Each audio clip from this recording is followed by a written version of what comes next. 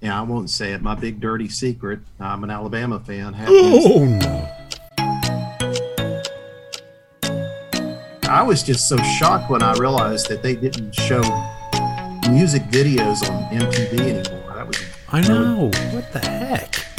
Yeah, like, well, then why do you exist? This episode of the Big Blue Podcast, we get on the level with Jody. All right, so today on the broadcast, we have Jody Level. Jody, what's going on? Well, today I just happened to be mowing some grass earlier and sweating like a pig. I kind of forgotten what humidity was until I moved back here to Tennessee. So, yeah, that's what I was doing today.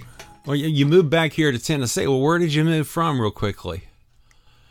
I was in Colorado from 2008 until 2018. Oh, yeah, Colorado. Now, that's where they smoke that wacky weed, right? Some people do. I didn't, but I did all that kind of stuff way back. Oh, we're going to get to way back. We're going to go in the way back machine, actually, and talk about that. So you're settled now. How long have you been back in the volunteer state? 2018, right at the end of the year. It was right at the start of November of 2018. Okay. So you had to come back. There's just something about this place, right? Well, family in particular. Our father passed away in 2015. No, I'm sorry to hear that. Yeah, well, we're at that age, it's happening. Yeah. And shortly after, of course, Mom was in shock and grief for quite a while after that, but she was also diagnosed with Alzheimer's. And there were a lot of symptoms going on before, but at that point where we had the diagnosis and knew already she had two older sisters who had already passed from it, and I knew that my older sister, as good as she is, she would need help, and I wanted to be here. Right. Well, that's admirable. Family first is what they say. And, it sounds like, we're called, the sandwich generation. We have older adults. We have children. Some of us have children. Like my sister's a boomer, right? Mm-hmm. And I'm right on that edge. Well, you are too, of course. We're either Gen X or boomers, depending on who you ask, right? Mm-hmm.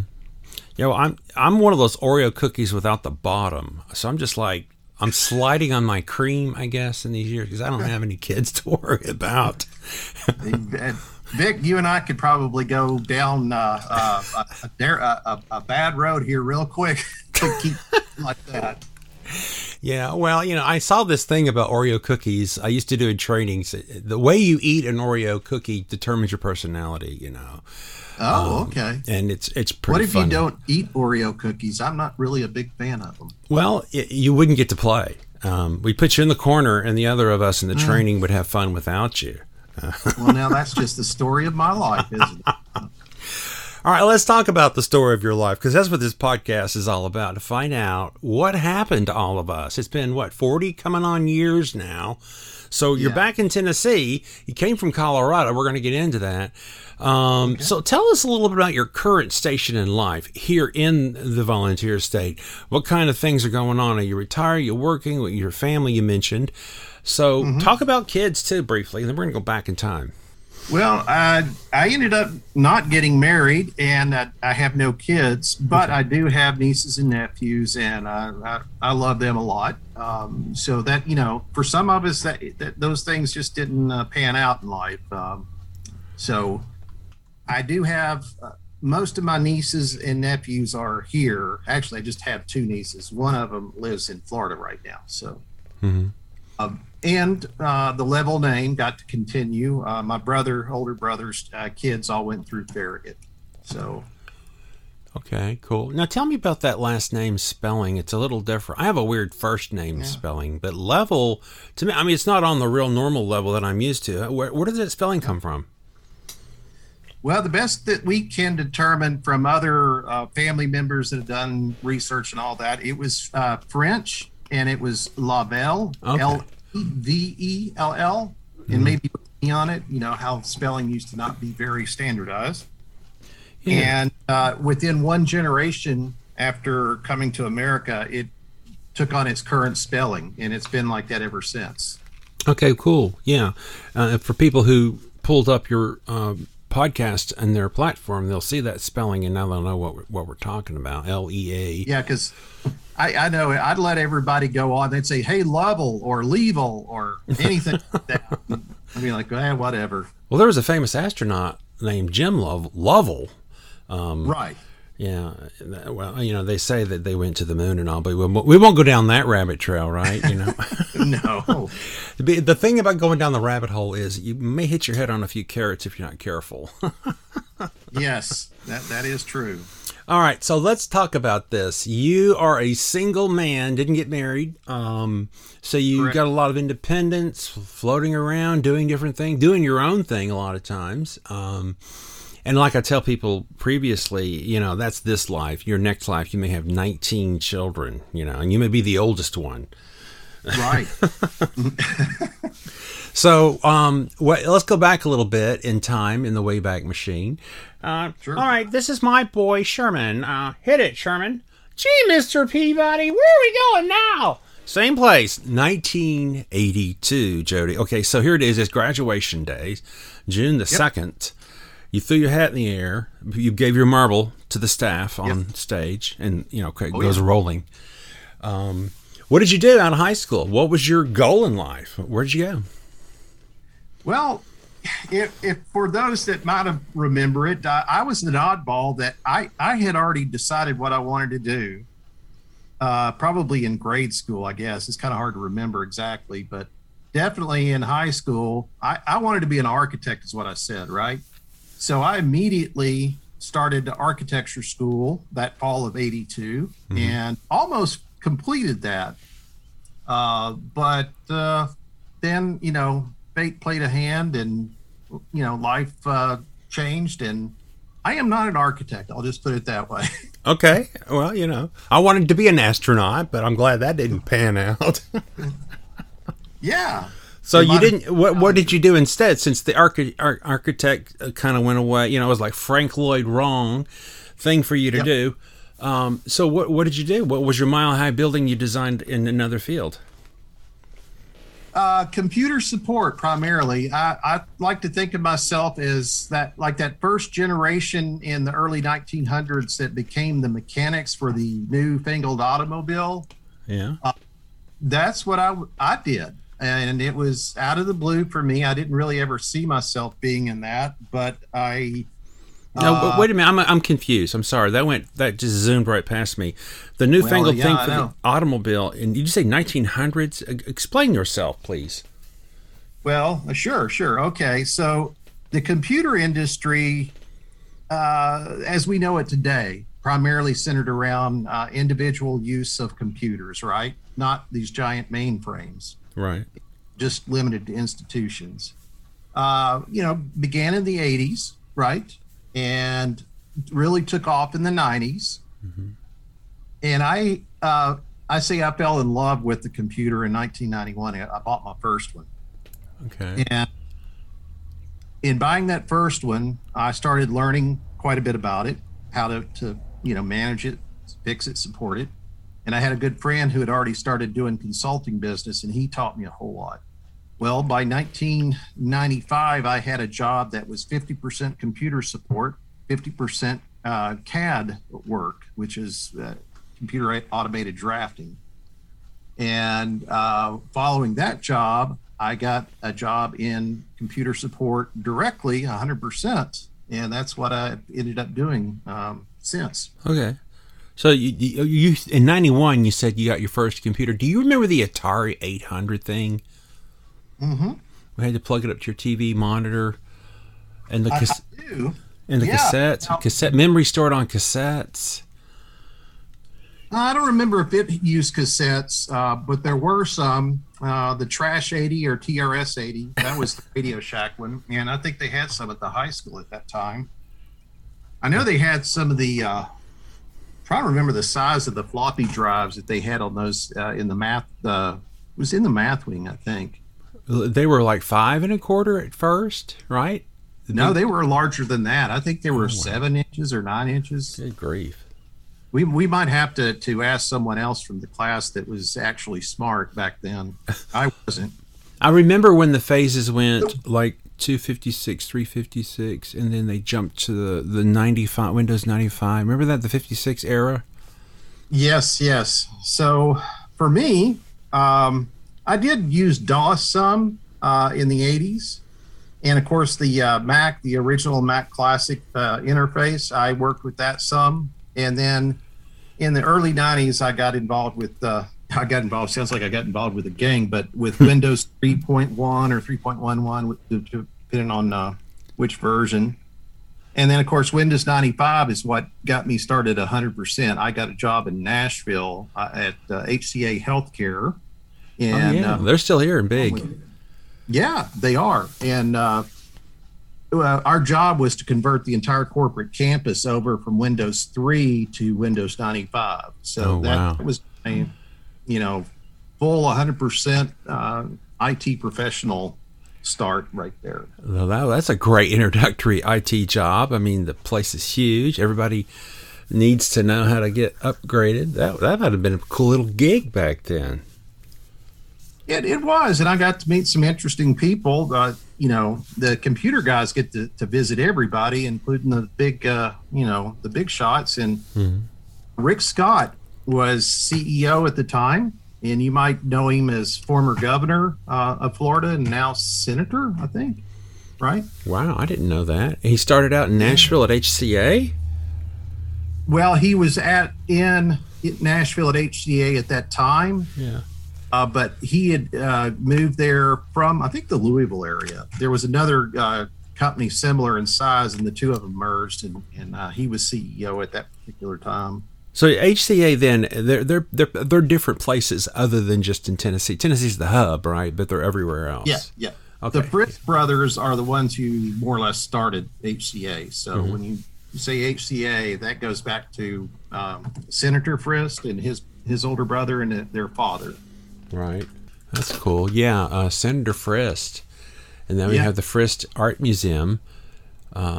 That's pretty cool. And then Fred Thompson was in a lot of movies. He was in Hunt for Red October. I'm like, when I found out he was a senator from Tennessee, I thought, man, maybe he should just be an actor all the time. He's really good. Right. Okay, so let's recap just a little bit. You started out at HCA, huge computer IT all over the campus, making things work and hum and getting 95 in there, a whole new operating learning curve for everybody. And then all the products of the Office suite, did they change too in 95 any? Yes, they did. Yeah, I think that was a big curve to learn. Office. Well, let's see. I think there was Microsoft Office suite for 95, and then I think they went to a 97 version. That's when they introduced the little Clippy character in there. Oh, yeah, Clippy. Yeah. That's great. That'd be great. Maybe I could find a Clippy T-shirt to maybe use as a door prize for the reunion. You just give me a good idea.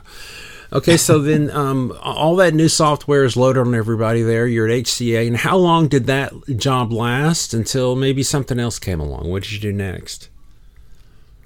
I was there about 2.5 years, I think. And at that time, it was real easy to job hop in IT. And I kind of got tired of the treadmill that they had us on. I had to wear a pager, and, the pager was going off all the time, that kind of thing. Oh, yeah, the pagers. I got the same type of job, but working for Tennessee Donor Services there in Nashville. Mm-hmm. And I did that for was a little over a year before I landed another similar type job at Vanderbilt University in the psychology department. Oh, wow. Cool. I spoke there once, way back in the day. Oh, really? I was a special speaker. I had a job. I lived in Knoxville at the time. I went out there. Anyway, enough about that. But yeah, Vanderbilt, they got a big psychiatric program, psychology department, hospital even. Oh, yeah.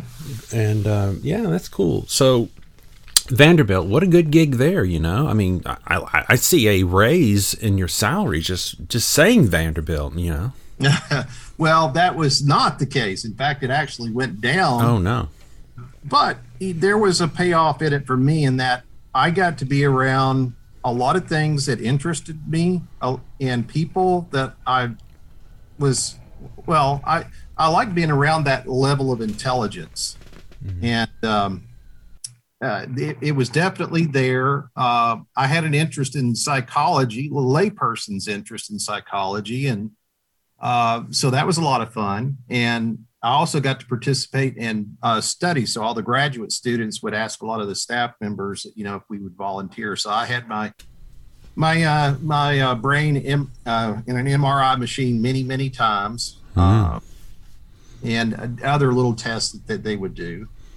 So it was fun. It was an academic environment. It was very brainy, and I enjoyed that for the period of time that I was there. So you were a case study subject for the Department of Law. Did they pay you well for that? All the loud noises in that MRI? Yeah, usually those studies would have a small payment. It was never anything huge, believe me, but it was maybe on the order of $5, $10 maybe. The longest one I ever did, there was a 2.5-hour session that I did. And, you're in there and they're displaying on a screen for you to see various little tasks to do. Mm-hmm. And they're watching your brain activity while you do these solve these problems, things like that. Probably a lot of the data was shifted over to Mr. Elon Musk for his Neuralink now. You contributed to that. Possible. And that was one of my jobs within the department, was to help them store the data that was collected from those studies. Oh, yeah. Okay. Yeah. So you got to be participant and data collectioner, data miner at the same time, and IT thrown in there to boot. Right. I bet they'd love to see you coming, especially when they had downtime on their computer and their PC wouldn't, boot up for whatever reason. That was like I said, there was a lot about it that I liked. There was some stress too, and one of the things is when you're in a university environment, every professor thinks they're your boss. Oh yeah. And that was one of the things that kind of eventually I grew a little bit tired of that. Uh-huh. And honestly, the money was not what you would think it would be. Yeah, that's kind of weird. Maybe today they're paid better because everything is so reliant now digitally, and everything's shifted digitally from the analog world. So maybe go back. If you ever had to go back or knew somebody to go back, you might be able to give them some pointers. So the Vanderbilt position, I'm thinking that you didn't stay there that long, and what came along next? So 2008. Well, earlier, right as I started the Vanderbilt job, I had took a quick trip out west, and I'd never been out west. And I went to New Mexico. It was like right at Christmas time, and with snow and everything, I was kind of limited to pretty far south in the south. Fell in love with it. That thought had stuck in my mind. I had a sister that moved to Colorado in 2005. And I just, I guess the bug got me. I went out to visit with her several times, and I made a decision in late 2007 that I was going to try to get things together, get the house ready to sell, and I was going to move out there. So that's what I did in 2008. All right. And then I'm thinking you didn't just go out there and just hang out. Was there employment waiting for you there? Did you rustle something up? No. And of course, everybody warned me, but I'm a hard head. And when that free spirit part of me gets activated, I don't tend to listen. But, it was worth it. Really, I don't have, looking back on it, even though it may have cost me some financially, it was worth it. It was an adventure that I needed to have in my life. And I'm just so grateful that I had it. The fall of 2008, there was something called the Great Housing Bubble. Oh, yeah. And that's too big to forget, right? Because it was too big to fail. Yeah, exactly. A lot of people, were already kind of concerned before that actually happened about the potential for it to happen. So I was getting a lot of advice. People give advice and saying, oh, no, it's not a good time. You don't do it now. And, all that stuff. And I took their counsel and I said, I appreciate it, but this is something I really need to do. And of course, other well-meaning friends and family would say things like, well, if you had a job first, it would be better. I know, I'll find something. Mm-hmm. So I did. I got the house ready to sell, got it sold. That was interesting. I was able to sell it like, I don't know what the official date when everything just went, crazy, but say it was September 15th of 2008. I sold my house like 2 days before it for my asking price too. So I wasn't complaining one bit about that housing bubble. Yeah. And that allowed me to survive a little bit longer there in Colorado until I did find some work. Mm-hmm. And what came up out there? Mm-hmm. What was the position that eventually manifested there out west? Yeah. I ended up driving a van for an assisted living facility in the small town that I'd moved to. And that was interesting. I was feeling a little bit stressed out from doing all the computer support that it had been almost 10 years that 12 years that I was doing that. And I was kind of burned out a little bit. Mm-hmm. So I didn't mind trying something different. I actually went to a 2-week school, got a CDL license, and thought about being an over-the-road trucker. But then, again, this was 2008 going into 2009, and the economy was in the tank. And, well, that just wasn't working out either. So this lady that owned these assisted living homes said she needed a driver for her van. And I said, well, I'll take it. And she also allowed me to live in the basement. She had a little basement bedroom. Cool. And I did that. And, it ended up being a wonderful experience for me. The people that were there, some of them were elderly, and that's why they were there. Some of them were wards of the state and had either psychological issues, mental, whatever it was that caused them to not be able to live on their own. And I was their driver. I'd help get them to their appointments, and you just got to be involved in these people's lives, and it was a real blessing. Now, I knew it wasn't going to be long term. It couldn't pay enough to do that, but it was enough to get me by those first 2 years. That's cool. I've had experiences like that too in my field, where you work with individuals who are very needy. Perhaps their families have let them down, and you're there, and not only are you driving them, but you're like kind of like either a grandson or brother or confidant. It's very rewarding to help people in that position who are down and out, and there you are. You're capable. I'm sure you talked a lot about computers and the changes to some of the folks. So that was a rewarding job, I can tell. Yeah.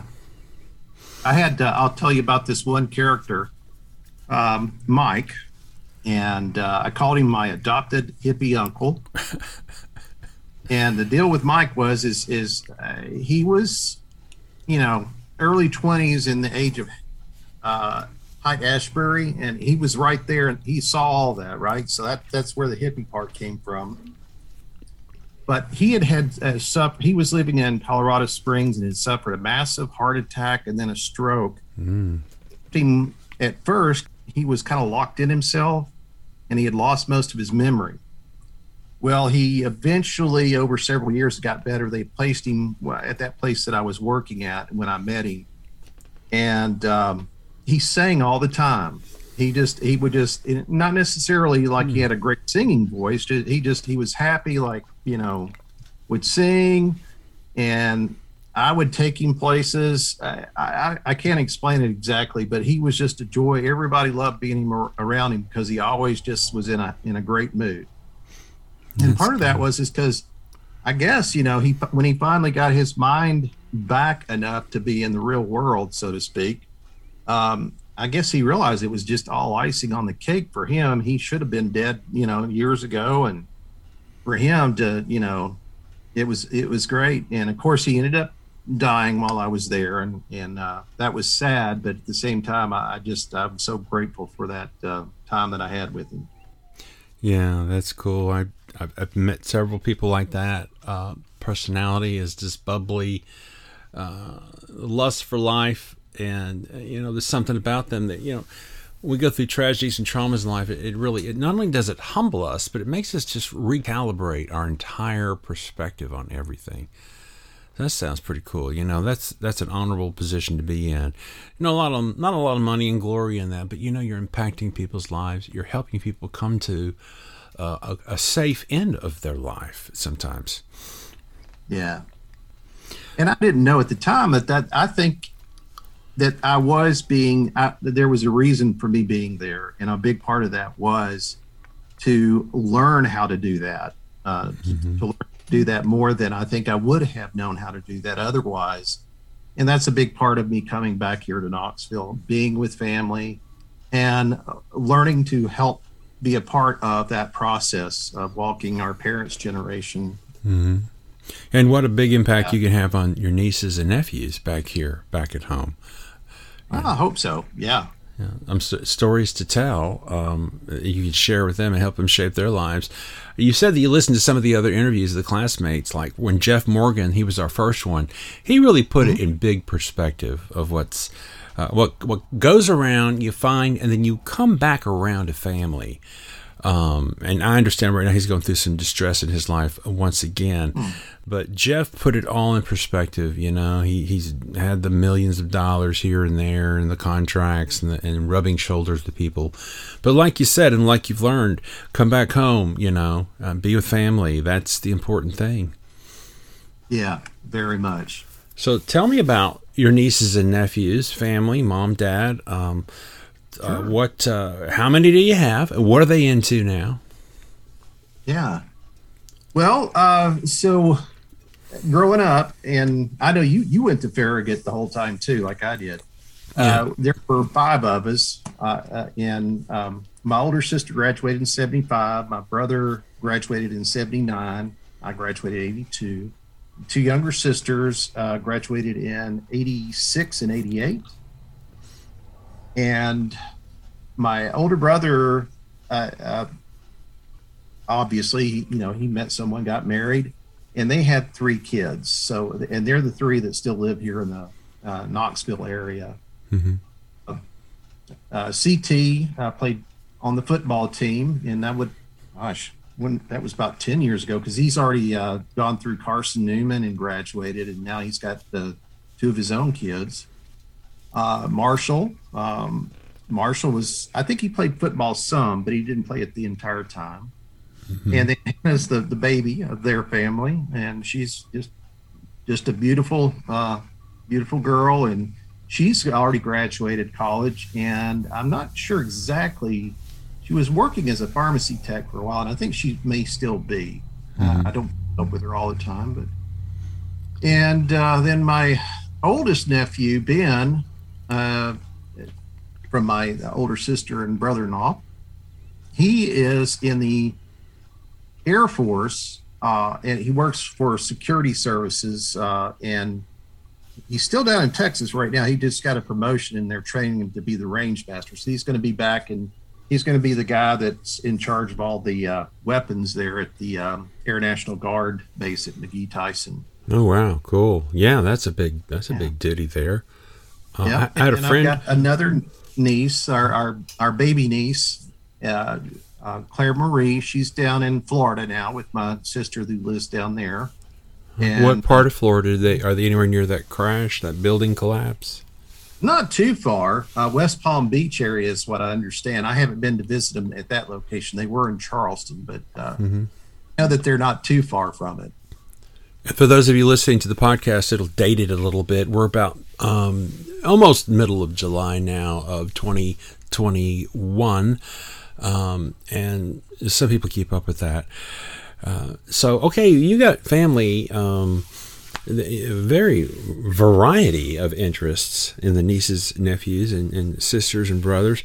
And by the way, I want to share something with you, Jed. I don't know if you're aware of this or not, but all of those brothers and sisters and previous Farragut grads, every one of them, you can safely say that your class, our class, was bigger than them all. Oh, yeah. I've been keeping track of this. I'm just amazed at how big we were like a big baby bump in the baby boomer leftover or whatever. Remember the flat tops that they built for us? And was it like second, third grade? And actually before that, the primary school was built because of us. Right. Down the street on Campbell Station. But I remember those flat tops. It was terrible. It was hot and cold and just miserable. Oh. Yes, I can remember they didn't have any heat one winter, and it was like 10 degrees in there. They kept us there. We should have sued them all. We should have sued their pants off, you know. But when we moved out, they tore them all down. They didn't need them anymore. I know. That's great. So, yeah, I've been keeping up on that because I've been checking out Memphis classes and Nashville classes because they're like larger cities. You figure there'd be more people, but they can't even touch 600, really. So we're just... Anyway, it's something you can continue to brag about after you graduate, like 40 years. That's pretty cool. Yes. All right, so now you've come full circle. You're back in Knoxville. You're back with the family. You got that computer background, and boy, have you seen some evolutionary changes in the data world. Like, did you hear Debbie Chow's interview on the podcast? I did, but I really enjoyed that, hearing her voice. And she's right out there in the middle of it all in the Silicon Valley, and she's been through all these changes on a different scale, the micro level, I guess you could say. But yeah, I mean, now with all that knowledge behind you, you've seen it change, you're back home, family's around you. What are you currently into these days? What's keeping you occupied? Well, I'm about 3 months into a new job with a company called IX Systems, and they're a high-end data storage company. So they make high-end data storage arrays. I don't know how many in our class might have similar interest or vocation as mine that would know them, but they are the driving force behind an operating system known as FreeBSD and TrueNAS, kind of another layer on top of the FreeBSD kernel that is, well, I'm going to go off the technical deep end, so I'll catch myself here. I'll just say that many of the systems that they sell, when they sell them, $100,000 is probably the average invoice that I see come through. Wow. So this is the corporate level. Well, it is, but it's very laid back. There's an office in Maryville, and right now we're all still working from home.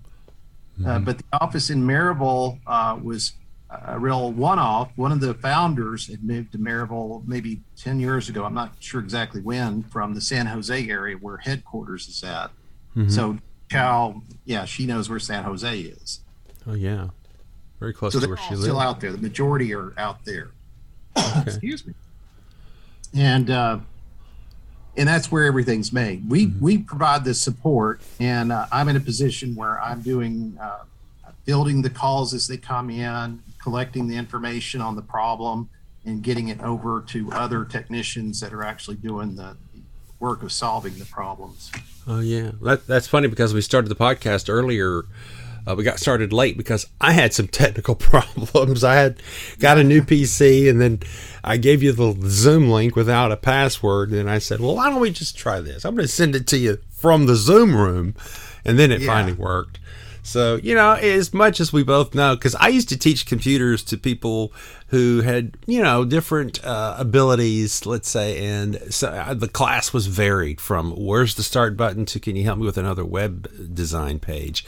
So, and you've got that myriad of experience. But here we are still in 2021, 50-somethings trying to figure this Zoomy thing out, Oh, yeah. Yeah. And it's not just Zoom. One of the things that we use in our job with that I'm at right now is Slack. And I don't know how many of us are familiar with Slack. I was introduced to it a little over a year ago. Is that a video thing, conference? No, that's text. It's a texting app. Oh, okay. How do you spell that? S-L-A-K, maybe? S-L-A-C-K. Okay. And what does it do, actually? Is it like Twitter? Yeah, it's kind of like Twitter, except it's not meant for everybody. So you create your own channels, and you know, you just have certain people that are in it, and it's almost like real-time chat for organizations. Okay, yeah, like intranet versus internet. Right. I think it's used that way a lot more, although it's certainly not a problem if you have somebody that's outside of your organization. They can participate. You can invite them in, and they can participate just as easily. It's just that I think it tends to be used mostly as an inter-office type of communication device. Okay, cool. Now, early on, where we're talking about terminology, you mentioned an HBSD. Tell me a little bit more about that, because we have a wide variety of listeners who may actually follow what you're talking about. Is it like, when you say operating system, you talk another type of intranet system, or is it on the order of iOS and Microsoft's? FreeBSD, and that BSD is for Berkeley. Oh gosh, I forgot the next part of it. But anyway, it's a Unix or Unix-like kernel that was developed, I think it was in the late 80s or early 90s, from the AT&T Unix. Okay.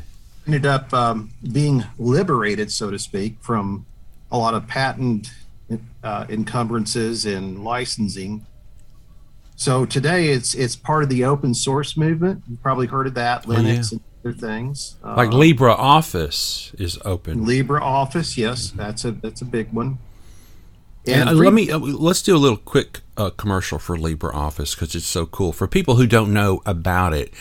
Now, Microsoft Office for years now has been charging people a monthly, or is it a yearly fee to access Word and Excel and PowerPoint and all that stuff. Well, like you're talking about, community share, donate a little here and there, a nickel dime, a bunch of people can donate. So Libre, Libre Office came about. It's free. It's very similar to the Microsoft Office programs, and it's totally free. You don't have to pay anything, but you can always donate to it. So if anybody who is just, can't really afford to pay for Office every year, check into that. It's totally free. Download it and use it. Yes, that's a very good advertisement for them. I don't myself use the LibreOffice that much. I do have it and occasionally install it just to check it out.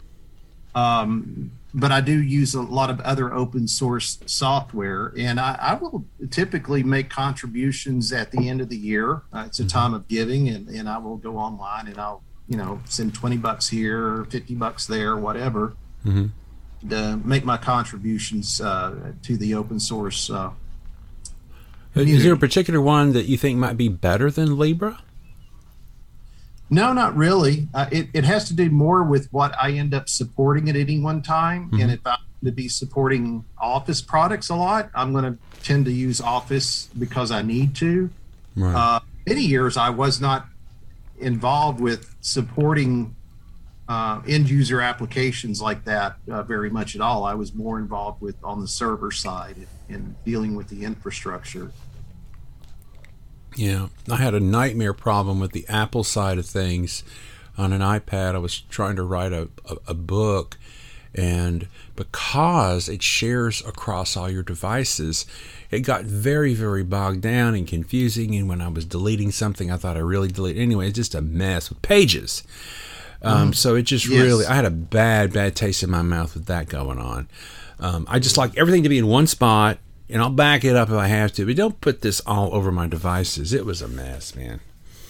Oh, I can imagine. Ended up deleting hundreds of pages of text that I worked so hard on just because I was confused, Yes. I get it. I do. And, it's not that Apple can't make a good product. They can. Oh, yeah, they can. But it does come down to the number of users who are using it. And I think that's why they've not succeeded in the area of Office applications on their own. Mm-hmm. I heard a rumor that they may be making an Apple car to rival Tesla.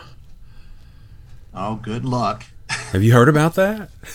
No, honestly, I haven't. I don't think too much of the organization known as Apple today because really their genius was Steve Jobs and Steve Wozniak. And when Woz dropped out and when Jobs left, well, for obvious reasons he left, they were no longer a company of innovation. They were just a cash giant milking a giant cash cow. Oh, yeah. It kind of reminds me of the rock band REM in the early 80s. They had 2 albums. They had a hit song, Radio Free Europe, and then South Central Rain was their second release. But then, dun dun dun, they appeared on David Letterman. And I think what happened when Jobs and Woz left, I think this is what happened to the band. They got so famous overnight that their creativity just woohoo right out the window. And some people would probably debate that they're still a good band, and I don't argue that. But I just think that when you struggle young and new, you really those creative juices just pour out all over either the page or the instruments or whatever you're doing. Yeah. That's sad that Yep. But okay, well, good. We're going to commiserate on technology all day long on this one, Jody. That's another rabbit hole for sure. All right, so cool. So now you're comfortable in Maryville because Governor William Blount did not marry a guy or a girl named Murray. So it's not Maryville, right? It's Maryville. Anyway. Yeah. I lived there for a while. I thought that was funny. And so there you are. You're at the foothills of the Smokies. You got your job still going. You like what's going on. You're near family. So everything seems to be hunky-dory. Is that the case? Am I overstating it? I'd say it's overstating it, yeah. Honestly, the past 2.5 years have been very, very difficult for me. I did not anticipate that I would have the difficulty finding employment in the IT field that I had been in, like I found once I got back. And can't still to this day cannot exactly put my finger on what it was that I was running into trouble with. But well, that whole COVID thing, you can't get. Well, yeah, that was a good year of it. Yeah. That's a big part Absolutely. of it. Yeah. So, it set me back financially, certainly, and emotionally. For me, and I know that some of our classmates are in my same position, never married, no kids, you tend to, your work becomes a very big part of you, your identity. And that's true for me. And when I lost that, it was by choice. I know, I always say that. Yes, I know I made that choice. I left a very good one there in Colorado to come back. I did. But I didn't think it would be so difficult to find that again. It turned out that it was. But I'm starting again with this company that I'm with now, and I truly think that it's going to work into something very good to kind of close out my professional career before I retire. Well, I don't want to be like a career counselor here, but what about Covenant Health? They're a huge employer, and they got a lot of computers all over the place. I probably could have got a job with them. I think I did. They were one of the people that I did apply with. But you don't really apply directly to a company at all anymore. And that was one of my frustrations. You end up, you don't know who it is that the ultimate job is going to be with. There's too many of these intermediaries out there, placement companies and online job ad. I don't know. It was just, I found it very, very different, very foreign to me because I'd always been able to find work by first word of mouth primarily, get an interview with a person that would be eventually become my boss, and if I got the interview, I usually did well enough that I got the job. Well, that just never happened here, and that was really, really difficult.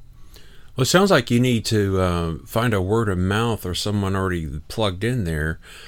And talk to me after the podcast is over. I may have an idea for you. I used to work for Covenant for about 12 years, and I have a good friend of mine who is still there.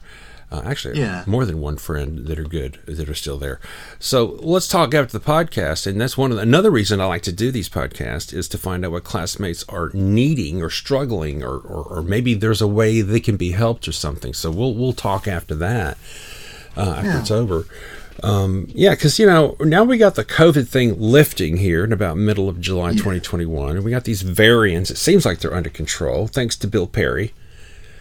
Yeah, thanks, Bill. Yeah, thank you, Bill. Keep it going, man. Biological, nanotechnological genius in our class, literally helping the world here. So it looks like we're under control with some of that stuff, and so life's going to be moving on forward, and maybe it can be wonderful for you. Get that stress out of the way. Yeah, absolutely. Well, it's starting to. I'm feeling more comfortable and confident in the new role. I feel like I'm a part of a team, and that's all huge. So yeah, we'll just keep rolling with the punches. Again, I mentioned it before when I worked for as a driver for assisted living facility. I came to realize that I was there for a reason. I'm sure that whatever this hardship was about, it was there for a reason. Oh, yeah. What was it, Friedrich Nietzsche that said, whatever doesn't kill you makes you stronger? And then somebody added, except for bears will kill you. Yeah. What was it like? Well, tell me about your wild hair days. My wild hair days. Well, I think I was pretty straight-laced kid for the most part in high school. I did do some drinking, but I didn't handle my alcohol very well. And some people maybe even remember different episodes, including one at the World's Fair that involved Franco Harris. You remember Franco Harris? Oh, yeah. I got his football card. Oh. Okay, well, the Stroh House. We went there one night. And, of course, we weren't old enough to drink, but we did anyway. It was beer. And I got plastered and got into a shouting match with Franco Harris who happened there because I knew he was a Penn State grad and loved Paterno. And so I was yelling, Alabama, Bear Bryant. He was at Paterno, Penn State. And we were in each other's faces going toe-to-toe like that. That's hilarious. Yeah, well, and, of course, I had the big hangover the next day. Now, had he already won a couple of Super Bowl rings at that point? Oh, God, yeah. He'd already retired at that point by 1982. Yeah. But, yeah, so that was just the bare beginning of my attempts to drink like a normal person. And it just didn't go well for me. And I finally realized I hit a bottom in 1991. Yeah. And got sober. So August 24th was my last drink of alcohol, and that's coming up now on 30 years. Wow, that is an achievement there. Wow. So grateful for that, and it wasn't just all alcohol. Granted, even as a little kid, I had issues, mental health issues, primarily with severe depression, and I just kept it hidden. But the alcohol was one of the first things that I tried to alleviate that, and of course, it led me down the path to many other things too. Right. Yeah, and it was a big part of why I didn't finish architecture. It was a crossroads in my life, and I had to change, and part of changing meant leaving a lot of who I used to be behind, and that was part of it. Yeah. They say that be careful about burning bridges, but sometimes you have to burn the bridges to keep the crazies from coming back over, Yeah.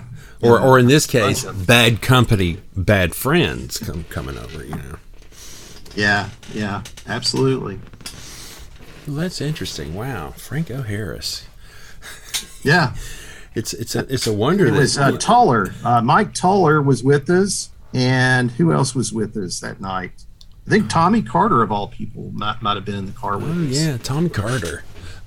Yeah, he's a good one. You get him on your podcast. I want to hear him. Oh, yeah, I want to get everybody, like I said earlier. So if you got his contact info, send him an IM and say, hey, me and Vic were talking about your goings on at Farragut. Why don't you IM him back, and we'll get it done. We'll get it going.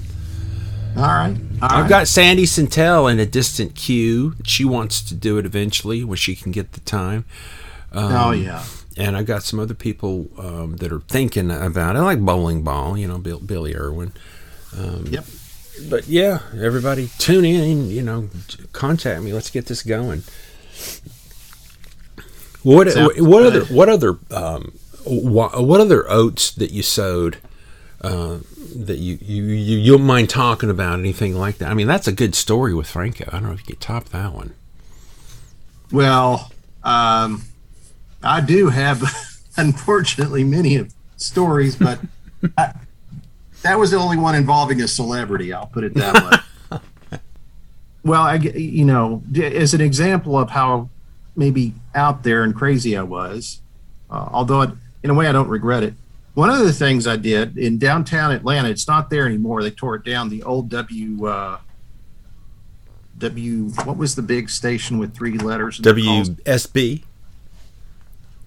Maybe. Anyway, they had a 1,000-foot TV tower downtown, and back in the mid '80s, I went and lived in Georgia for a bit. Went to Georgia Tech for about a year and a half, and one night we went to see Roy Orbison in his last concert before he died, and afterwards we were hanging out and getting high and drinking and whatnot, and 2 of us decided.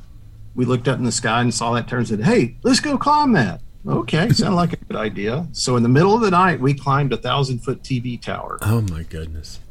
Yeah. So there you go. There's an example.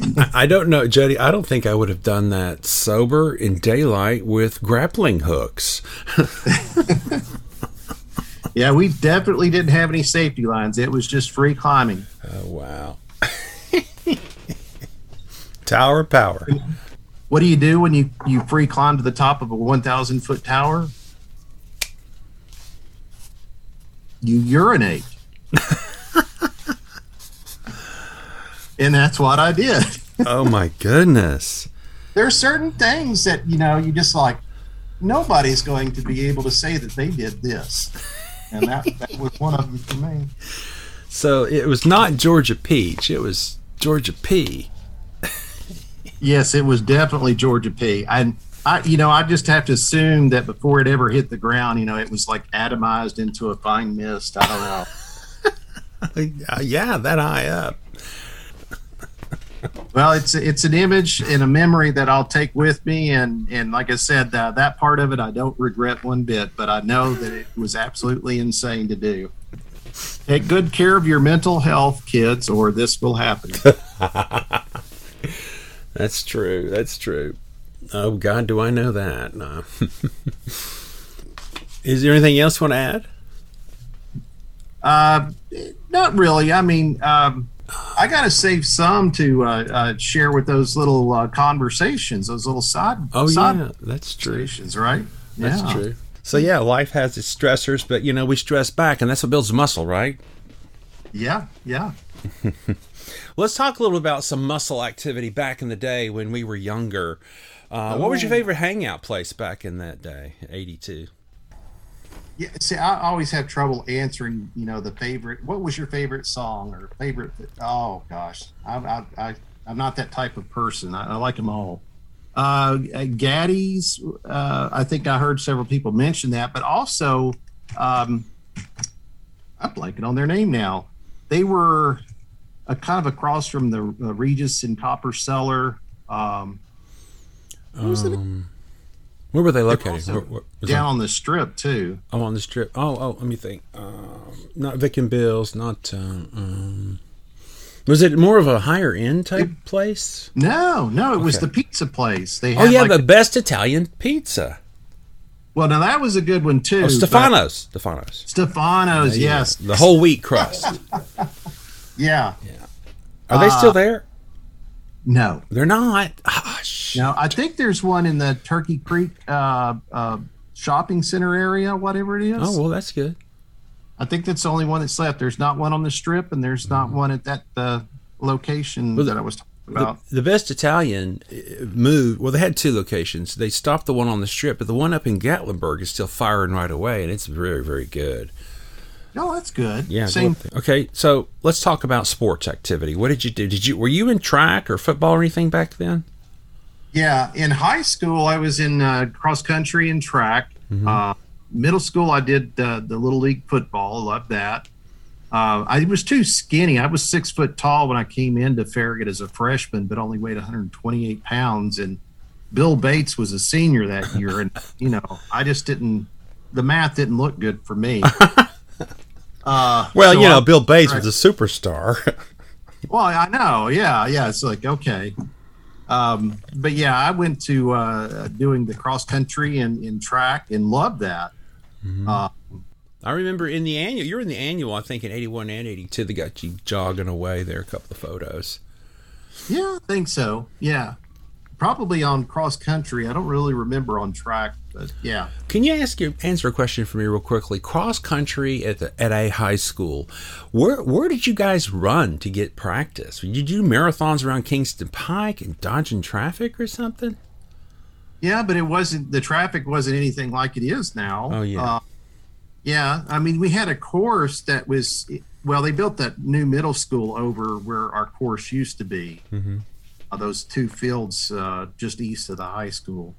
Mm-hmm. But yeah, for training, we would run Campbell Station Road, Kingston Pike, Smith Road, on around to Grigsby Chapel. We ran down Concord Road. We did a lot of just running all the roads. Yeah, literally. Mm-hmm. All right, cool, man. I always wondered about that because I know you couldn't be running in circles. That would get real boring. I think I'd quit the track team at that point. Yeah. And so who was your favorite teacher back then? Did you have a favorite one, like that maybe you were the pet? I was the pet. Oh, God. No. Well, which one did you like? What was your favorite teacher? Yeah, you got me thinking now. I was certainly not his pet. I was more like a pain in his butt. It's only in looking back at it, but not professor. And was he a Dr. Lloyd? Yeah, Dr. Lloyd, yeah. In physics. Well, he had the goatee. Yeah. We called him Zoltar, I think. Yeah, it was a Marvel comic character he looked a lot like. It was Doctor Strange, I thought. Yeah. Well, really, I would say only in looking back, he was my favorite looking back. I learned so much from him. And I didn't realize how much I liked that level of learning until, you're sitting in the class, he's leading us along in these various concepts, one building on the other. And mm-hmm. Just was never a big school student, very good at all that. I know that sounds crazy, but I just wasn't. The teachers sometimes can take a very boring subject and make it entertaining. That's a good teacher. Yep. Mm-hmm. All right, let's see. Okay, go ahead. Well, I was just going to say, there were many good teachers that I certainly liked, but he was one that stands out in my mind. And, of course, he was a good teacher. I never had him as a teacher, but as a coach, and Coach Parker, Bill Parker.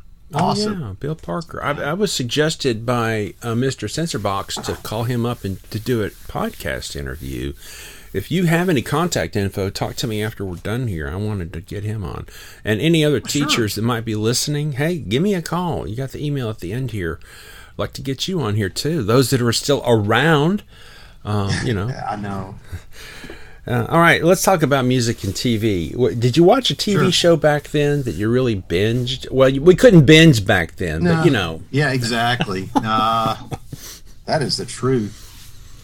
In the 80s, MTV, obviously. We all watched MTV. Oh, yeah. I was just so shocked when I realized that they didn't show music videos on MTV anymore. That was I know. What the heck? Yeah, then why do you exist?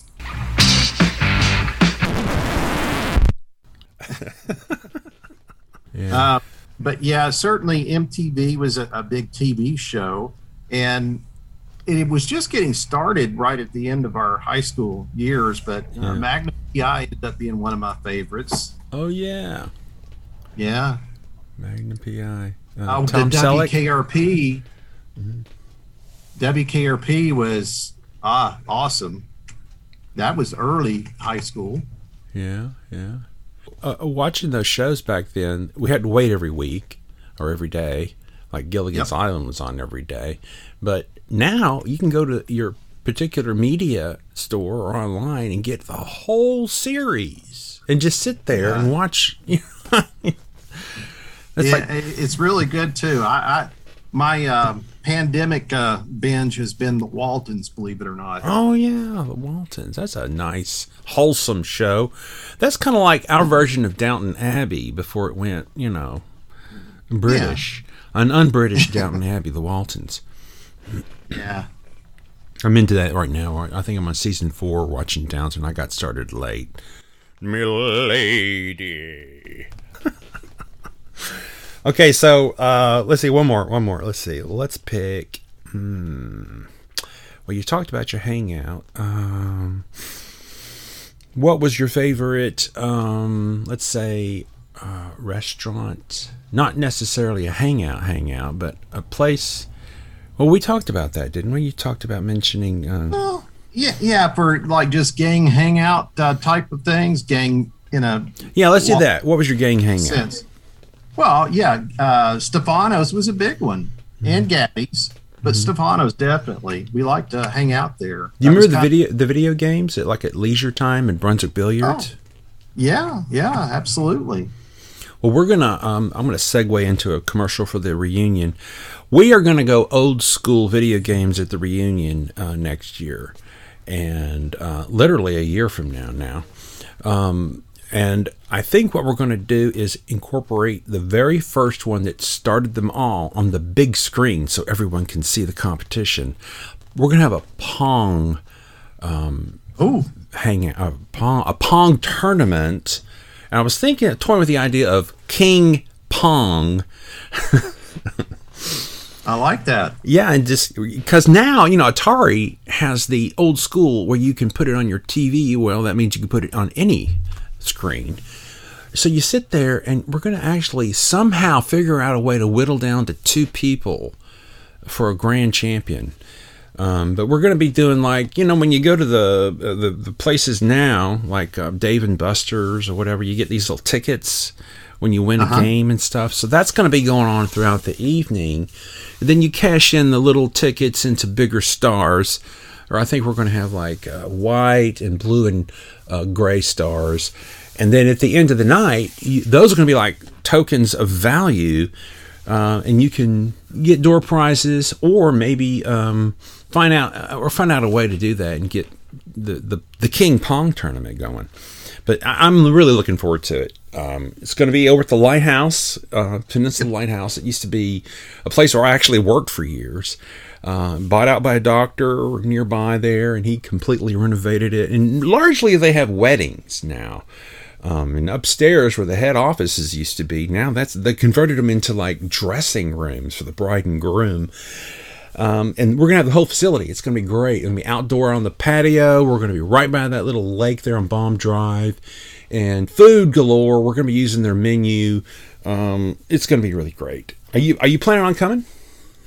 Oh, yes. Oh, that's right. You already bought your tickets.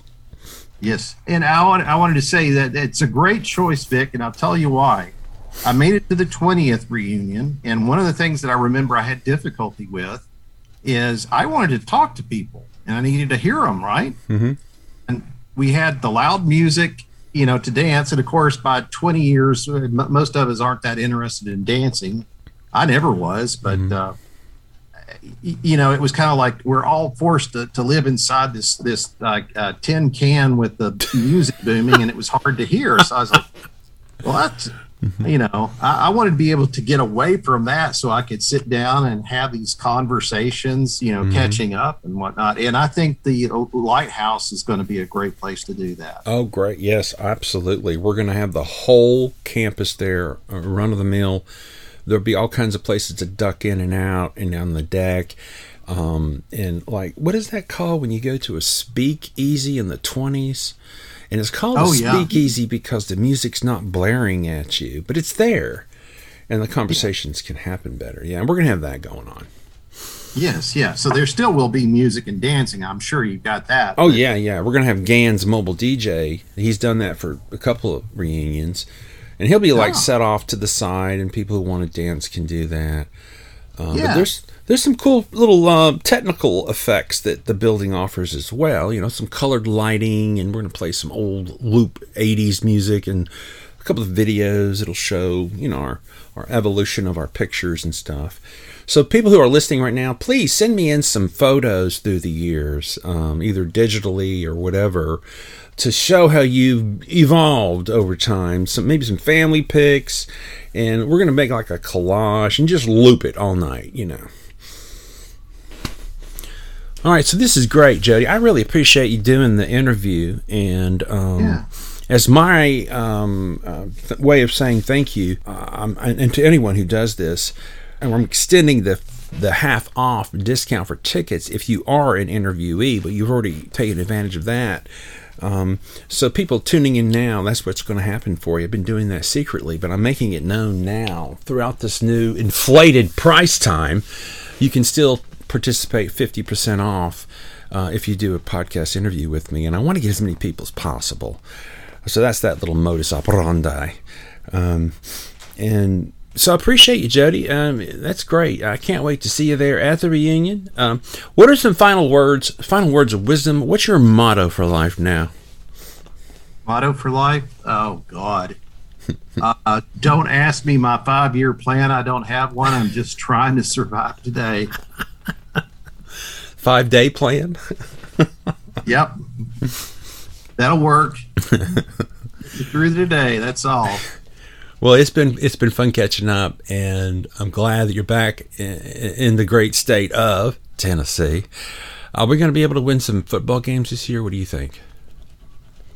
Well, I won't say it. My big dirty secret. I'm an Alabama fan. Oh, no. Yeah, well, where my father went to college, and I was raised listening to Bear Bryant and Alabama football. I got spoiled. Okay, well, you have an excuse. It's those fans that switch the tracks and they haven't even left the station, or I don't know what's the analogy here. But yeah, if your dad went there, I can see that. I'm going to give you a pass on that. Not really.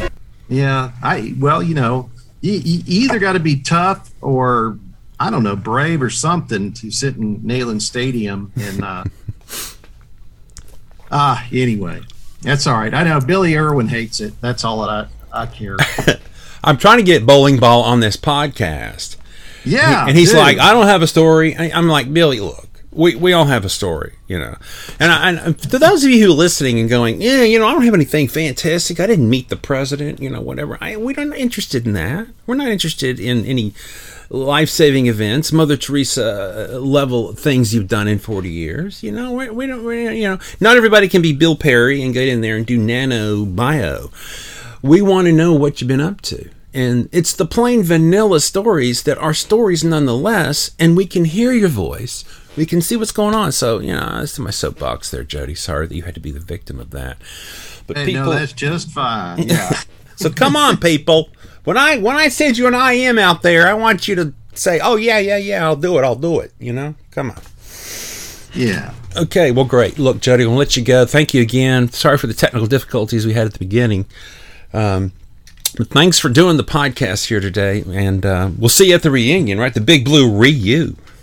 Oh, absolutely. And Vic, thank you for all that you've done to organize these. And I got to compliment you on your radio voice. I didn't know that you had DJ'd in the past, but I can hear it. It's in your voice. You got a good DJ voice. So well, thank you very much, WFGT 82 FM.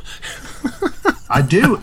I'm a ham radio operator, and I do have a call sign. Oh, yeah. I tried to be ham. I did the ham class for a while, but then I ended up with a pineapple ring and had to quit, Well, my call sign, and I did this because I was there in 1979 when they changed their format from country, and they also changed their call sign, was WBIR 103.5 country, and it changed to WIMZ. Right, but you know what? The interesting story, I'm glad you brought that up. Now, for those of you who might remember, back in the day, I was Brother Vic on the Boogie Check program Brother John, hey tonight, Boogie Check, what do we, and I imitated him, and I was a higher octave. Hey, this is Brother Vic. But anyway, I had another show on that Boogie Check show on WOKI. It was the Captain Space Show. Now, this is where it relates to WBIR. The very night on the show, and I had no idea this was going on. This is like a corporate maneuver. Captain Space blew up the competition to WOKI, WBIR, We Believe in Rock, blew up their tower and destroyed it, fictionally on the little radio space series, soap opera. Yeah. And then the very next day in the newspaper, we're changing their call sign. Some major change happened, and I'm like, whoa, dude. Oh, yeah. It was huge. It was huge. The last, I don't know what the last country song was, but the DJ hit the album, it was a record player back then, vinyl, and it slowly, and they segued the very first rock song ever, WIMZ, WBIR first, was Stairway to Heaven. There's a little trivia for you. Yeah, that's a good one, too. When I got my ham ticket, my vanity call sign, because they normally assign them to you, but you can get a vanity call sign, and I went with Whiskey 2 India Mike Zulu. Whiskey 2 India Mike Zulu. Yeah, there you go, WIMZ. So when I moved back here and I started calling on the radio, everybody goes, does he work for them? I know another ham who does work for them. He always tells people, no, he just really likes them. Phil Williams came out of that group. Yes. Yeah, and our John Boy, who unfortunately passed away this last year, he and Phil did their own morning show. I don't know if you remember that, but they were awesome. Oh, yeah. What was his name? The guy that passed away? That was a tragedy there. Yeah. Was it Billy Kidd? Billy Kidd, yes. Yeah, that's sad. But, we're all getting older, and it happens. We can't keep this machine oiled as it is and keep it burning on all cylinders forever. And, we didn't get to really talk too much about the spiritual esoteric side of things, but I really like the idea, the concept of just getting another body and keep going, Yeah. Well, if that's possible, it sounds good to me. Well, look, we're going to go ahead and get on out of here for another Saturday night. What was it? Road Hog and the Cadillac Cowboys, take that out here, Wichita. Do you remember that? Statler Brothers, Alter Ego? I think so. Google. Yeah. This is your assignment tonight, Jody. Google the Road Hog and the Cadillac Cowboys on YouTube. Okay. It's the Statler Brothers making fun of themselves and the whole country music genre, and it is hilarious. You've got to tune in. And the Cadillac? Yeah, Cowboys. And, right. Is this mic on? Hello? Can you hear me? Hello? They're great. I've got several YouTube videos ready to go here. All right, well, look, Jody, again, good talking to you. Have a great night. Thank you for doing this, and we'll see you at the reunion. Absolutely. Look forward to it. See you, Vic. All right. Thanks for listening to the podcast today. If you're interested in being an interview victim, please give me an email at fhsbigblue1982@gmail.com. Again, that's fhsbigblue1982@gmail.com. You can also instant message me on the Facebook reunion page. Just search on Facebook for Farragut High School Reunion 1982, some combination thereof, and you'll find us. Like the Facebook page, be a part of the reunion committee. If you're interested, contact me through the email. Thanks again for tuning in today, and hopefully we'll get your interview next. And now this you can't put on the podcast, so get ready to. All right, let me make a note. We're at 1:20:11. Okay, shoot. Oh boy. Run, get my annual, don't I? Yeah, seriously, if you want to get it out, it'll help. Yeah, here's my cheat sheet. Let's see. Yeah, here we go. Like favorite restaurant, teacher, sports, hangouts, music, TV, blah, blah. Okay, got it. All right. I think we're going to go ahead and get started. You have any questions for me before we get started? No, I think we're good. Okay. All right, man, here we go. WOKI. This here's rock and roll, Brother John. Well, hello, rock and roll. Is this the same guy that does the Elvis? Yeah. Why don't you call me up tomorrow night at 9 o'clock and do your Elvis bit? Well, the same guy that does Elvis is also Brother Vic, you understand? Oh, are you serious? Yes. You do Elvis? I do everybody. But I don't get paid for it. So this is Brother Vic, huh? Uh-huh. You blow me away. And you can do Elvis? Yeah. All right, call me up tomorrow at 9 o'clock and do your Elvis bit. Okay. I've got more comments about that than anything.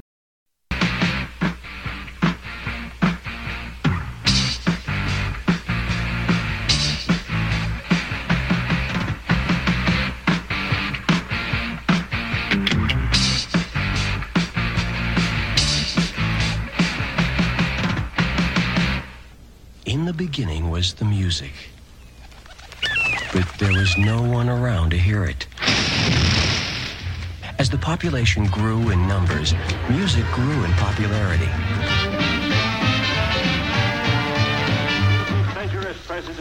Man invented the radio and the phonograph. High fidelity made quite a splash. But it was full stereo sound that made the explosion.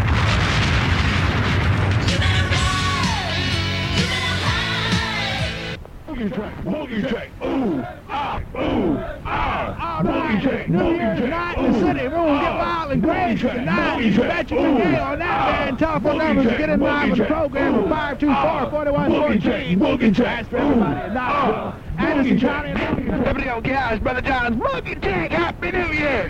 Hey, it's Brother Vic. I'm Brother Vic. Yeah. What it is tonight, blood? Everything's going on tonight, and everything's what it is. Would you like to take over the program?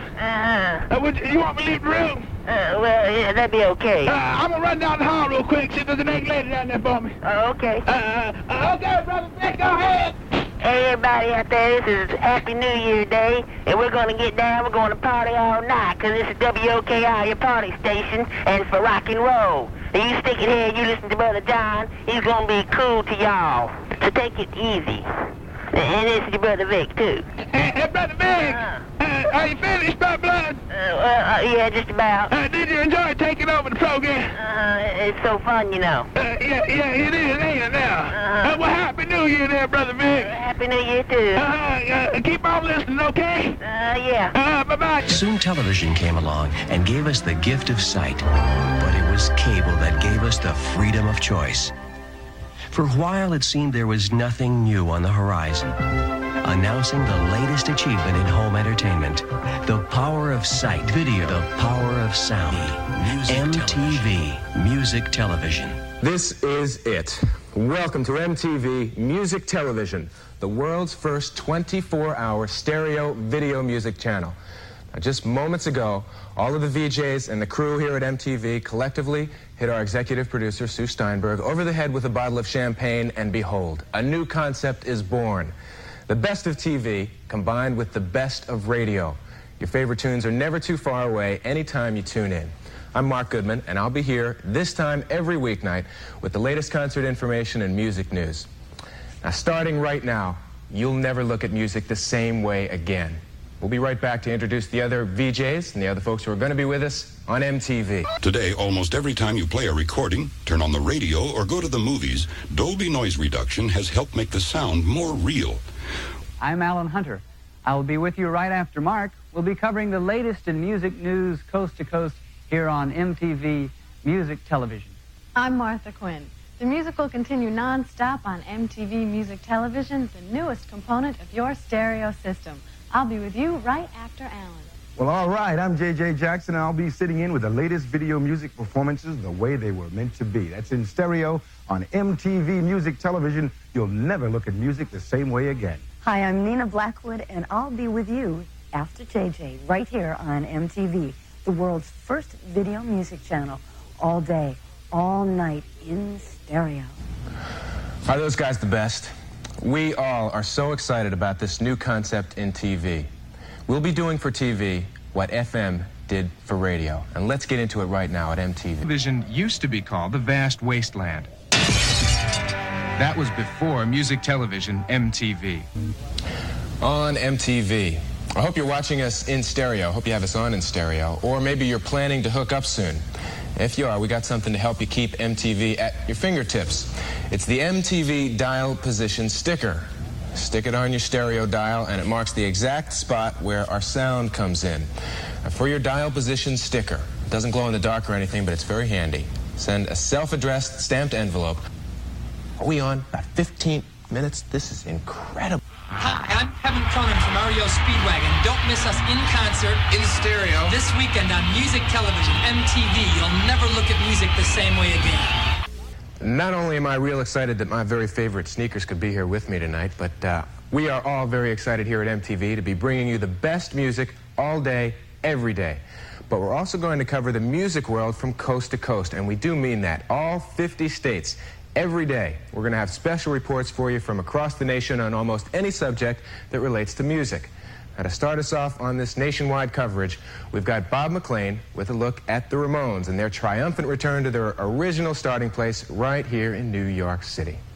Back in 1974, when glitter rock was the rage, a group of sullen pizza addicts came roaring out of the suburbs to take New York by storm. The group, the Ramones, the original prophets of punk. 7 years later, MTV Music Television was there when the group celebrated their homecoming, and their fans were ready to rock, having waited in line all day. Obviously, the fans love the Ramones, but how do the Ramones feel about their fans? You want to do anything to make them think that you're like, crummy. You got to always live up to like a certain esteem. And put the name of the band on a pedestal and kind of live up to it. It's very important for you to let them down. Like the Hells Angels or something. It's different, It's just, you don't want to let any fans down. In New York, this is Bob McClay for MTV Music Television. All right. Thanks, Bob. MTV's done for TV what FM did for radio. Call your cable company for details so you can stereoize your TV. Right now, it is time for more great music. I guess while the Ramones and MTV rock the country, Styx rock the paradise.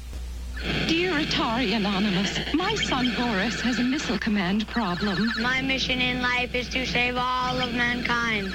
Lately, my daughter has developed a similar problem with Circus Atari.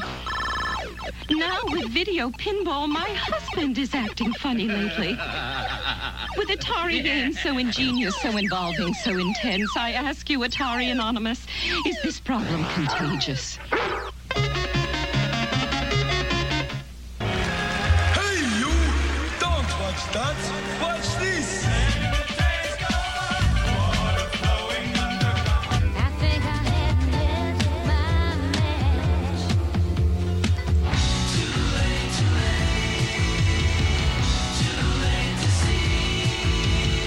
First 24-hour video music channel in full stereo sound.